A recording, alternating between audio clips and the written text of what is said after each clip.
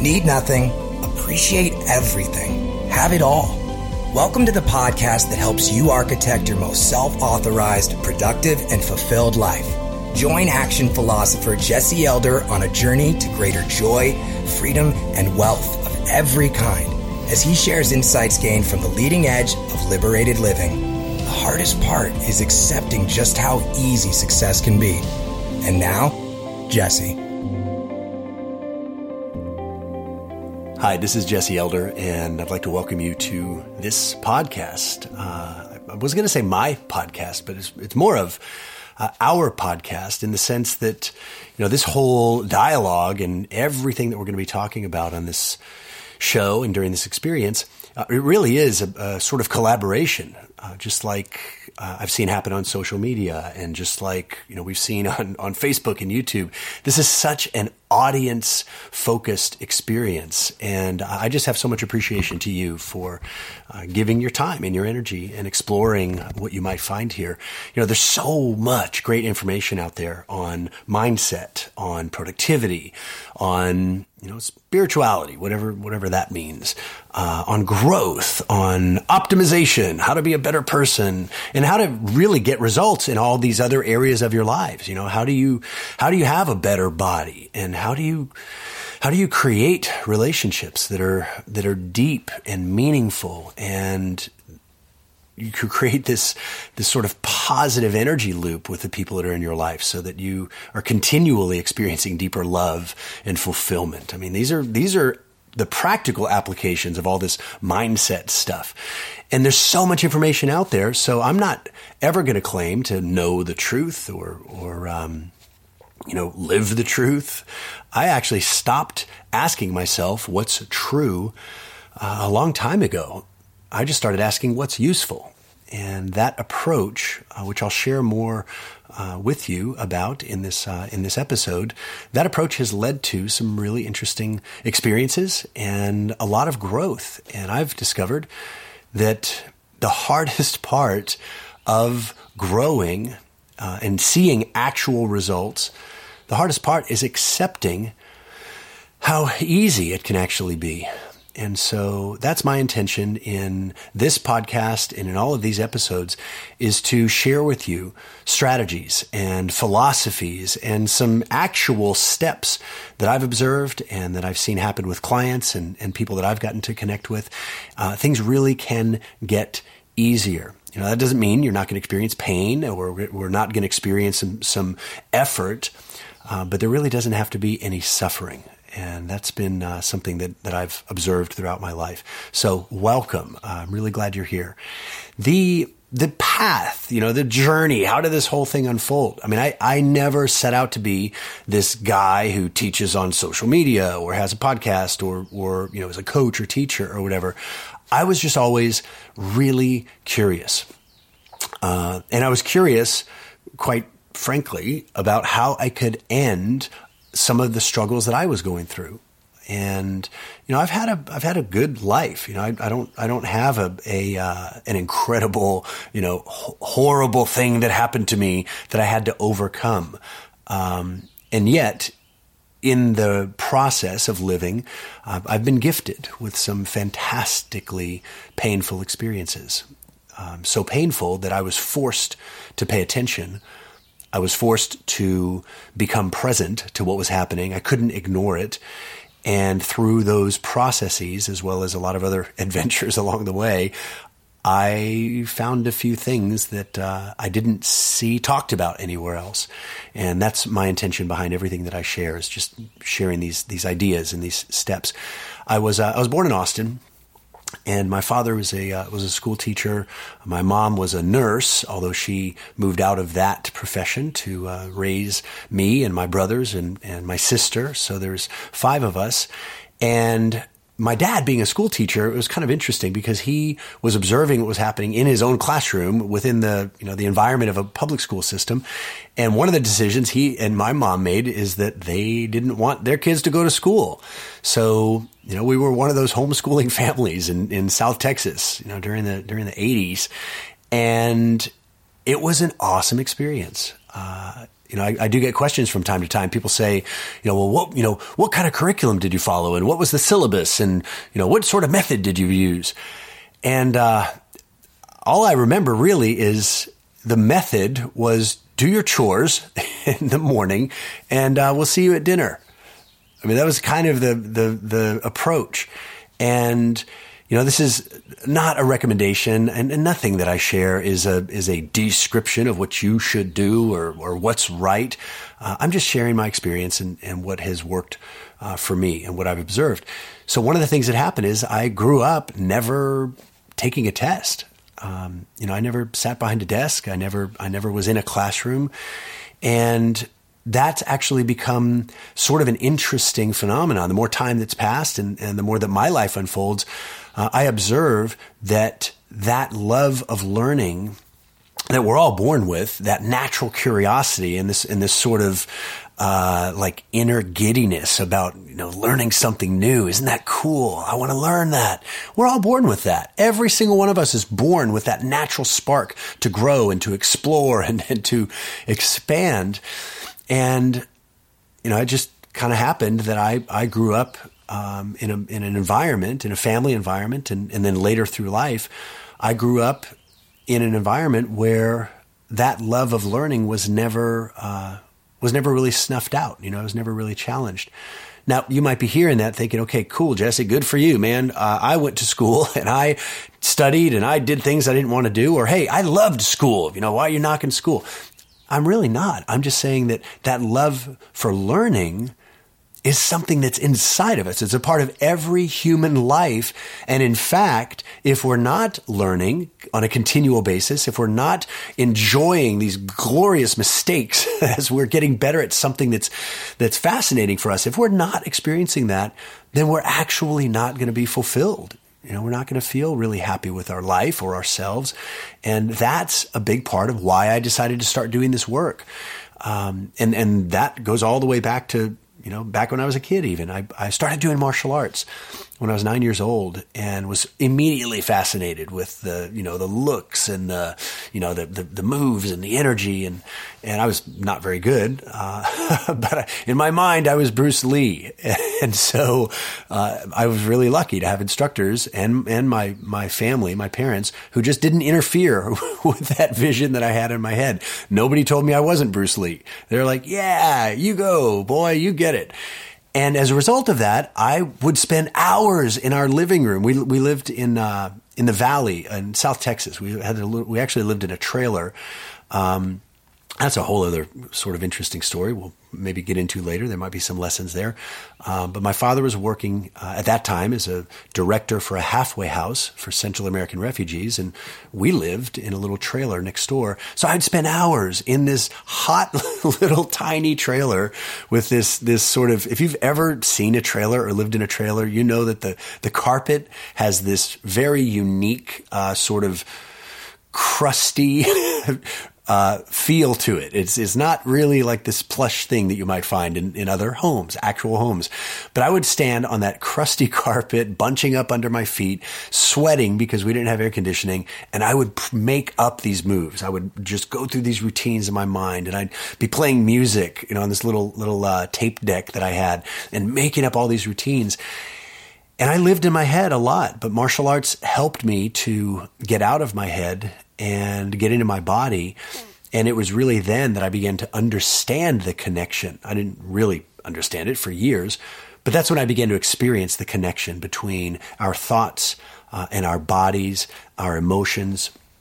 And so my day really consisted of waking up in the morning, doing some chores, and then practicing martial arts in the living room, reading. I would read for sometimes 5-6 hours a day. I really didn't have a ton of friends.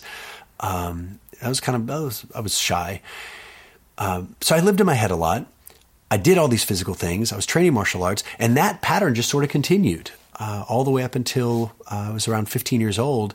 And that's when I began helping in the class that I was teaching or that I was taking. I started helping in the class, and that's when a whole new sort of addiction was formed. I realized that I could share some of the things that I had done in practice and training, and I just saw the look that happened on other people's faces. Little light bulbs would go on, And that was something that was really meaningful for me, because I remember how frustrating it was not to know, what practice to do, what drill to do. You can't just look at the technique and download it in your mind like, Neo with the Matrix. You have to practice. And so there's got to be a sort of love of practice. And that practice became such a huge part of my life. Even before I began helping other people, there was an incredibly challenging period when I was 10, 11 years old, where this phase of life that our family was in, my father had taken this job as a director for a halfway house. It was sponsored by the church in the valley. And one of the things that they did was shelter people, Salvadoran refugees and Guatemalan refugees who were fleeing their country, coming to the U.S., they were totally here illegally. And this is not really a political statement. It's just what I observed growing up as a kid. And my father was helping these people. And one of the effects of that is my mother came and sat me down one day, and she said, "Do you know what the word indictment means?" And I said, "No." And she said, she explained to me what it meant. And she said, "Your father's been indicted for aiding and abetting illegal aliens," because it was his job as a director of this halfway house to shelter and sometimes give them rides to the bus station. And for the next couple of years, our family was really the focal point of a lot of media attention. This whole sanctuary movement, as it was known back then. And my father sort of became a spokesperson for this. And it was a really tough time for our family because there was lots of reporters. My father went to trial and he was acquitted. But during the process and during all these media interviews and reporters in our living room crowded into this little trailer, it became apparent to me as I was watching these interviews, and I'd be in the other bedroom, but I'd hear what was going on. And the theme that my father was expressing consistently is that this is important work. And yes, it's actually against federal law, but I can't not do it. And so if that means breaking the law to follow my conscience, I'm going to do that. And I didn't recognize that until years later. And again, this is not in any way a political statement. You have your beliefs, and I'm not here to say what's right and what's wrong. But on a human level, in the mind of my 10-year-old, 11-year-old self, observing that decision that my father and my mother made to do what they thought was right, regardless of the consequence, that created a very powerful reference. It created a really powerful foundation for decisions that I would make later on in life. And I think that this may be one of the more sort of confrontational, but it is a useful lesson. Every time we look inside our own hearts, our own intuition, and if we look at, hey, what's right for me right now? Yes, I've accepted all these other obligations and responsibilities. I've said yes to all these other goals and objectives and responsibilities.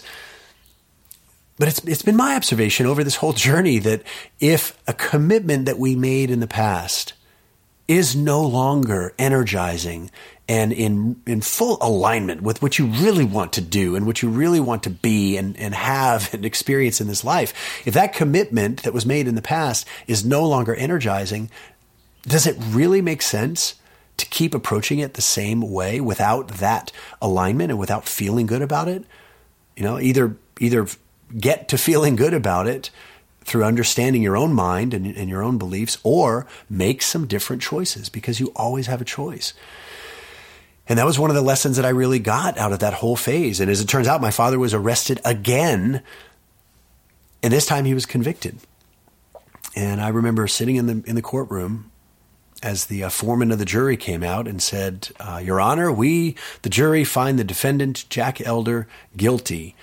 And they started going through the counts, the guilty counts of aiding and abetting illegal aliens. And I was sitting in the courtroom with my mom there and my brothers. And I just remember hearing that and doing the math in my head. And with every count that the jury was laying down, that was 7 years federal time. That was 7 years in federal prison. That was what the maximum sentence was. And so my 10-year-old brain didn't understand anything really. I just heard the worst case scenario. And by the time they finished giving out the counts, I'd done the math in my head, and the decision that my brain made is that I'm never going to see my dad again. And it took me years before I understood the impact of that experience, because that was really when I grew up emotionally. Because the decision that I made in the face of that news and in that shock, the decision I made is that since my dad isn't going to be here anymore, I have to be the one to take care of my mom and take care of my siblings. There's no logic to that, right? But our brains don't always operate completely logically. We are very emotional beings. We receive information, we make an emotional judgment about it, and then we sort of fill it in with logic, and that's kind of how our brains and our bodies operate. And so that was a fairly traumatizing experience. At 10 years old, to be confronted with the news that I'm not going to see my dad again. Now, as it turns out, he actually didn't go to prison. He actually was sentenced to 5 months in a halfway house near our home, this time in San Antonio. And so he never left. He never really went away. But the lesson was really still driven deep. And the lesson was, you do what's right regardless of the consequences. And this has become a major theme in my observations of people who are deeply fulfilled. People who live their lives with no inner resistance. When resistance does come up, what is resistance? Well, conflict, inner conflict, thinking one thing, saying something else while, wanting a third thing. That's conflict. That's being out of alignment. And one thing that I've observed is that when people are in alignment, when they really are thinking and feeling and behaving in ways that are congruent with their values and their desires, well, all the resistance goes away. You're not fighting yourself anymore. And life has a really interesting way of rewarding people who are in alignment. And this is something that I've just observed continuously. I mean, I've taught a lot of classes at this point, and I've worked with probably hundreds of thousands of people around the world through virtual trainings and live classes and all this stuff.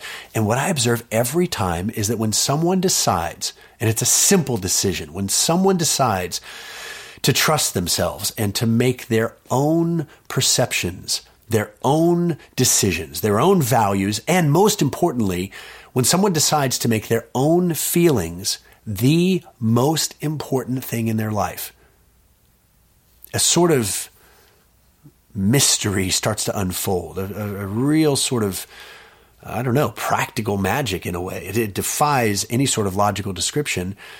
I don't know how it works. I just know that it does. And every time I see someone put themselves at the top of the list of people that they're going to take care of, their influence expands dramatically. All of a sudden, they begin to become more radiant and more magnetic. They become more influential. And bottom line is they just become happier because they're not fighting with their own inner demons, their own inner resistances. And that's really what this whole podcast experience is going to be about, sharing those concepts and sharing those ideas. So in my own life, this continued to unfold as I began teaching classes now. I was 15 years old, growing up in San Antonio, where we moved back to. And we had this little, it's not little, for me it was huge. It was just our home. It's where our whole family lived. There's 7 of us by this point. And a couple of times a week, I'd walk across the backyard. I'd go to the alley, walk a block down the alley, and walk up to the corner of Rigsby and Caton. And there was a little bus stop there. And I'd get on the bus, and I'd take a 45-minute bus ride, and I'd go train martial arts. I would go take karate class a couple of times a week, usually take a couple of classes. Then I'd get on the bus, come back. There would be a transfer downtown. So now it's like 9 o'clock at night. I was 13, 14, 15, 16, 17 years old. This was a very interesting period of my life. Spent a lot of time by myself, riding the bus to go train martial arts, and sometimes stopping off downtown, going to the library, loading up with books, reading as many of them as I could before my next karate class a few days later. This was my existence. And I'm simplifying it for the sake of keeping it brief for you here. But there was a lot of things that unfolded for me during that time that really led to my worldview and led to the way that I see things, that I see myself. Training and teaching became my whole existence. And as I was growing up as a teenager with this sort of, socially awkward feelings, I really had low confidence around other kids. I felt really comfortable with adults. In fact, a lot of my friends growing up were my parents' friends, and I felt very comfortable talking to them. I didn't feel so comfortable around kids my age. I had some really good friends, but I was really shy. And so growing up and, being 15, 16, 17, 18, 19 years old, and actually continued beyond that, I was unbelievably awkward, especially around girls.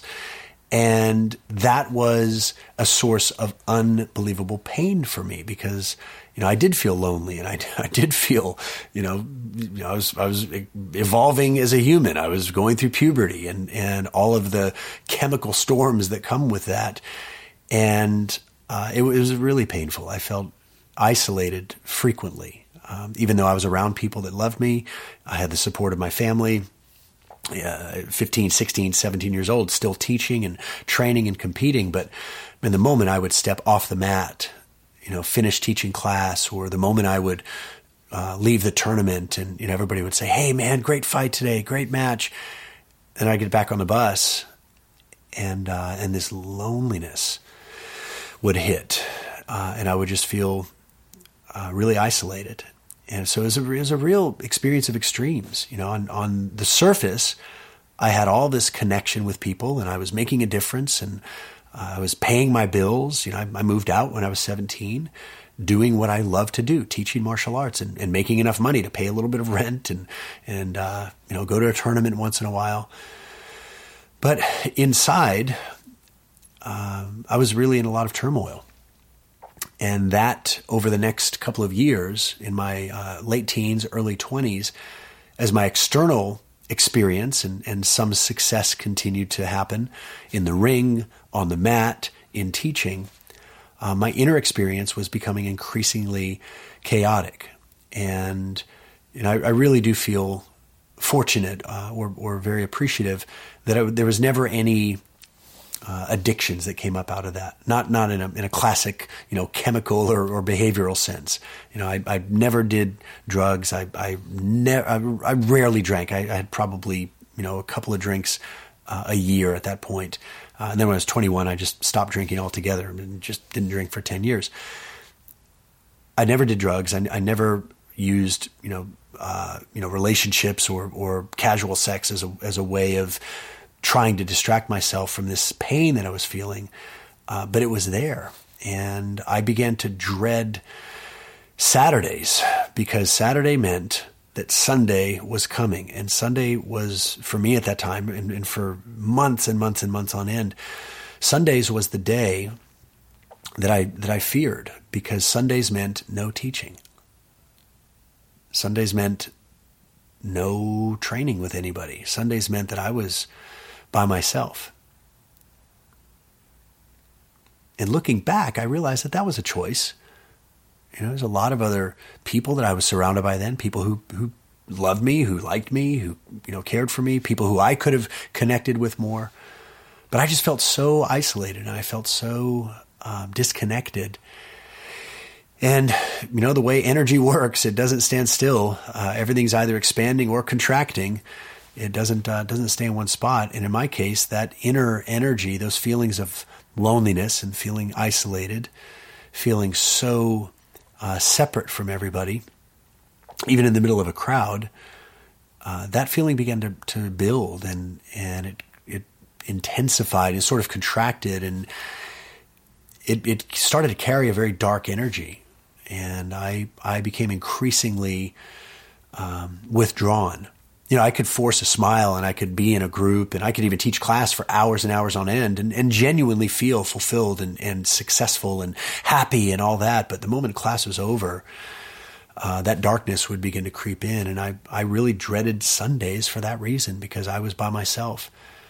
And I recognized that that was my choice, but I couldn't seem to choose otherwise. You know, I couldn't seem to get out of that loop. And I would lay in bed for hours just feeling this sort of oppressive, dark energy. And that intensified over the years. And in my early 20s, 22, 23, when I first opened my first martial arts school, for a couple of years, that depression was so thick.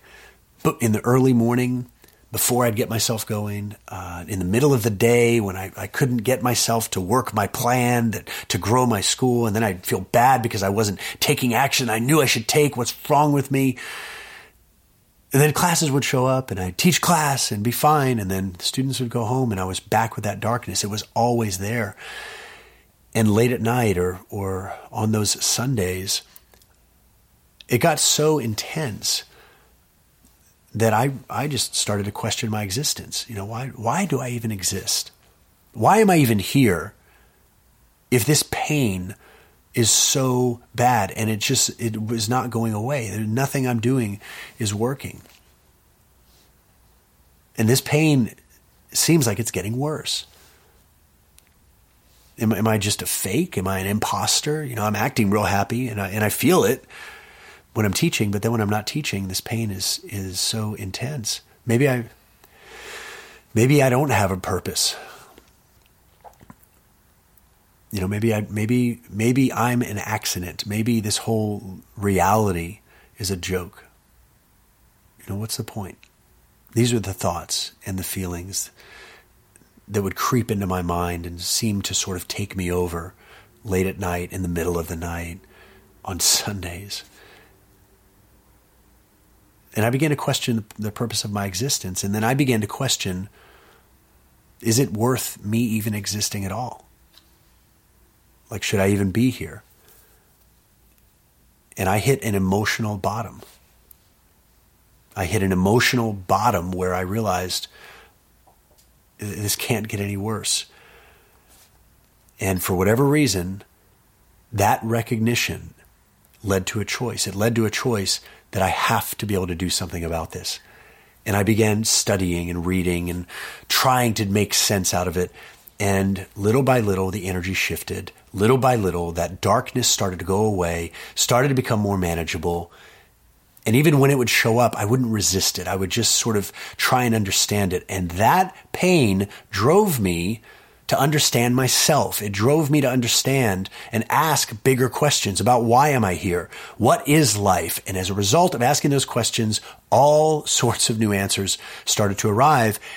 And I became obsessed with understanding purpose and understanding meaning and understanding happiness and fulfillment. And I realized that those can actually be constructed, that they can actually be created regardless of what depths of darkness somebody might experience.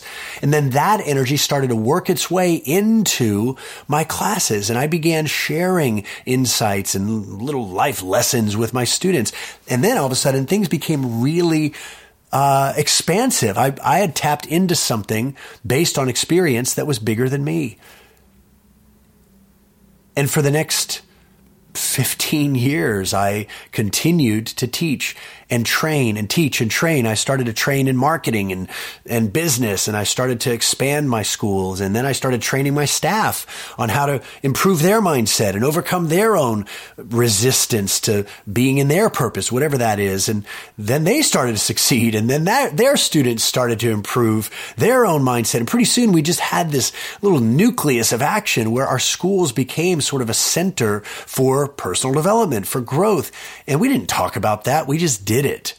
We didn't get out there and say, we're going to teach you how to be successful. We're like, hey, here's the training. Do the training. Train. And while they're training, we're talking about focus and confidence and mindset and self-reliance and self-authorization. And we started to see this transformation in these kids that are taking the classes, and then the parents that are started to take the class. And pretty soon we had 8 schools. We had 53 people on payroll. We were teaching over 1,200 people a week. And I did that for years, and it was a beautiful ride. Along the way, I met a woman who I fell in love with, and at 27, I got married. And that was a beautiful relationship and an incredible experience. And she had 3 children already when we met, and I was in their life for 12 years. We had 11 years of marriage, and towards the end of that marriage, it was clear that we were growing in different directions. And so for a couple of years, we talked about it and went to therapy and counseling. And at the end, it just didn't make sense. It didn't make sense for us to keep trying to be what we weren't. And so that relationship ended in that form, and we got divorced. And around the same time, just a few months prior to that, I had made the decision to sell my schools because it wasn't what I was in alignment with anymore. It was a shocking revelation to me to wake up one day and realize, wow, I'm not in love with this business anymore. I'm going to get rid of it. I didn't know how, and it didn't matter. I had to signal. I knew that I had to make a choice. And little by little, options started to appear. I started to see how I might be able to take some of what I'd learned and somehow share it with people in a way that was valuable. So I sold the schools, and then 6 months later, ended up separated and then divorced. And so 2013 was a total reset. And I don't know if you've ever had something happen in your life where things have gotten so muddled and so confused that you can't see your way out of it. And that was where I spent a lot of 2012 and 2013, just trying to feel for what's the next thing. What is the best next thing that I can do? And I just thought, I have no choice but to trust the process. I just have to trust what's going on here. And more than anything, I have to trust my heart. I have to trust my intuition. Even if it doesn't make logical sense, I can't ignore that inner signal. I can't ignore that inner feeling of where I have to go. And so I just decided to go with the flow. And it wasn't always pretty. There wasn't always a lot of certainty about where my rent money was going to come from. And it was an odd thing to have sold a business that was generating millions of dollars and then to take the revenue that came from the sale of that business and turn around and make an agreement for an alimony payment that was essentially the money that I was getting for my business. 2013 was a hard reset. It was a year of reinvention and self-discovery. So if you've ever gone through something like that, or if you're going through something like that right now, I'm just here to tell you, I feel you. And there are things that you can do. And that's a lot of what this podcast will be about, is sharing ideas about how to move from where you are to where you really would like to be. In the fall of 2013, I had just gotten off the phone with a client who I had developed a great relationship with. At this time, I had a couple of clients that I was coaching on their business, on their mindset, on their own intuition. They were getting great results, so I had job security. And I got off the call with the client, and he was really happy, so I was happy. And I thought, you know what? I've got this Facebook account. I've got 300 people that I'm friends with on Facebook. I'm going to make a video. So I took a video, made it, posted it. It was terrible. But I knew, you know what? I have to post it, even if I don't think it's that good. I just closed my eyes and hit post. And the next day I thought, I'm going to make another video. This one was in flow. This one was much better. I felt like me. It was just one of those times, So I made the video. It was 70 seconds long. I called it 70 Seconds to Self-Mastery. And I posted it, and I kind of forgot about it. A couple of days later, I look, and that video had more shares than I had Facebook friends. It really seemed to resonate with people. And I thought, all right, I guess I'll keep doing this. So for the next couple of years, I just kept making these handheld videos with my phone, posting them on my Facebook account, and then paying attention to what people were resonating with. What do people want? A couple of months after that, I ended up doing my first online course called The Upgraded Life. And people liked that. And so I kept getting this reinforcement from the audience, seeing what was resonating with them, what was working for them, what were they using to get results with. That made me feel more confident. And so I just kept that trend going. And that's a trend that sort of continued to this day. And it's been an amazing journey. It hasn't always been easy, but it has always been fulfilling. And I don't believe that life, having an easy life all the time is that much fun. I think sometimes fun is in the effort. Fun is in figuring out the puzzle. But this I know, there is no reason to suffer during that process. Pain and suffering are completely different experiences. Pain is an experience, physically, mentally, emotionally. Pain is just feedback. Suffering is the story that we tell about that experience. And your ability to close the gap between where you are and where you'd like to be can absolutely be transformed. You can improve that skill of getting what you want out of your mind and getting it into your life. Getting it off of your vision board and onto your calendar, where it's actually a part of your real life. And since I was a kid, all I've done is learn and practice and train and learn and practice and train. And I've applied this to every area of my life. And I am very pleased with the results. I'm not competing with anybody. I don't believe that competition in life in general is a useful thing. I think that creation is creating the life that you want, not comparing it to somebody else. To me, I found that a very useful way to be. And that's what this podcast and that's what this whole social media experience is really about. And so over the next, as these episodes unfold, it's my intention to create with you. Not to create for you, and I would be an idiot to presume that I know what's best for you. That's ridiculous. And in fact, there's so many great resources out there, and maybe there are resources that say, this is the number one thing that you must do. And you know what? If you resonate with that, freaking go for it. Go follow that person. Go take that class. Go take that seminar, workshop, whatever. Personally, I don't find it useful to say that there is one size fits all that everybody should do. This is a co-creation. It's a collaboration.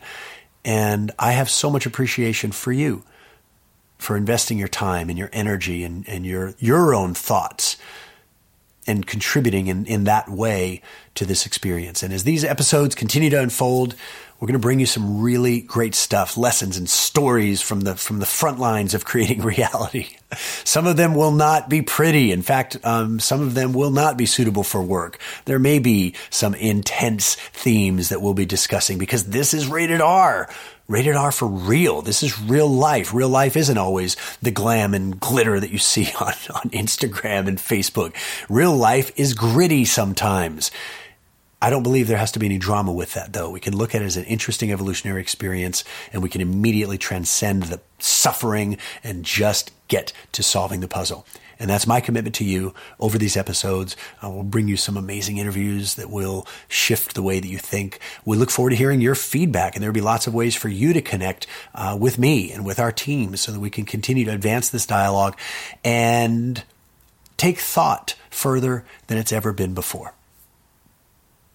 To take experience further than it's ever been. And if you come away from these podcasts with just one different idea about what you'd like to do, or more importantly, being reminded of the success that you've already created, be reminded of the things that you've actually done that are noteworthy, that are so easy to forget about, I'm here to hold a little bit of a mirror up. Because you have accomplished some amazing things that maybe you haven't given yourself credit for. So I look forward to going through this sort of curious dance of creation and bringing an intelligent approach, and also bringing some savagery so that we can explore our full nature, not only the ethereal reaches of consciousness and what does it mean to be a human being, but also let's get primal, let's get grounded, and let's get into our bodies and experience all of the sense and sensuality that this life has to offer. So if that sounds good to you, then I look forward to seeing you on the next episode or episodes. And you know what? If this isn't your cup of tea, if you sat through this whole episode thinking, what the heck is this guy talking about? Then I can tell you, what you see is what you get. This is probably not the best investment of your time, but thank you for stopping by. We're going to have a lot of fun with this, and I am very eager to see what unfolds. On behalf of the entire team, Thank you for listening, and I will see you on the next episode. This is Jesse Elder saying peace and power.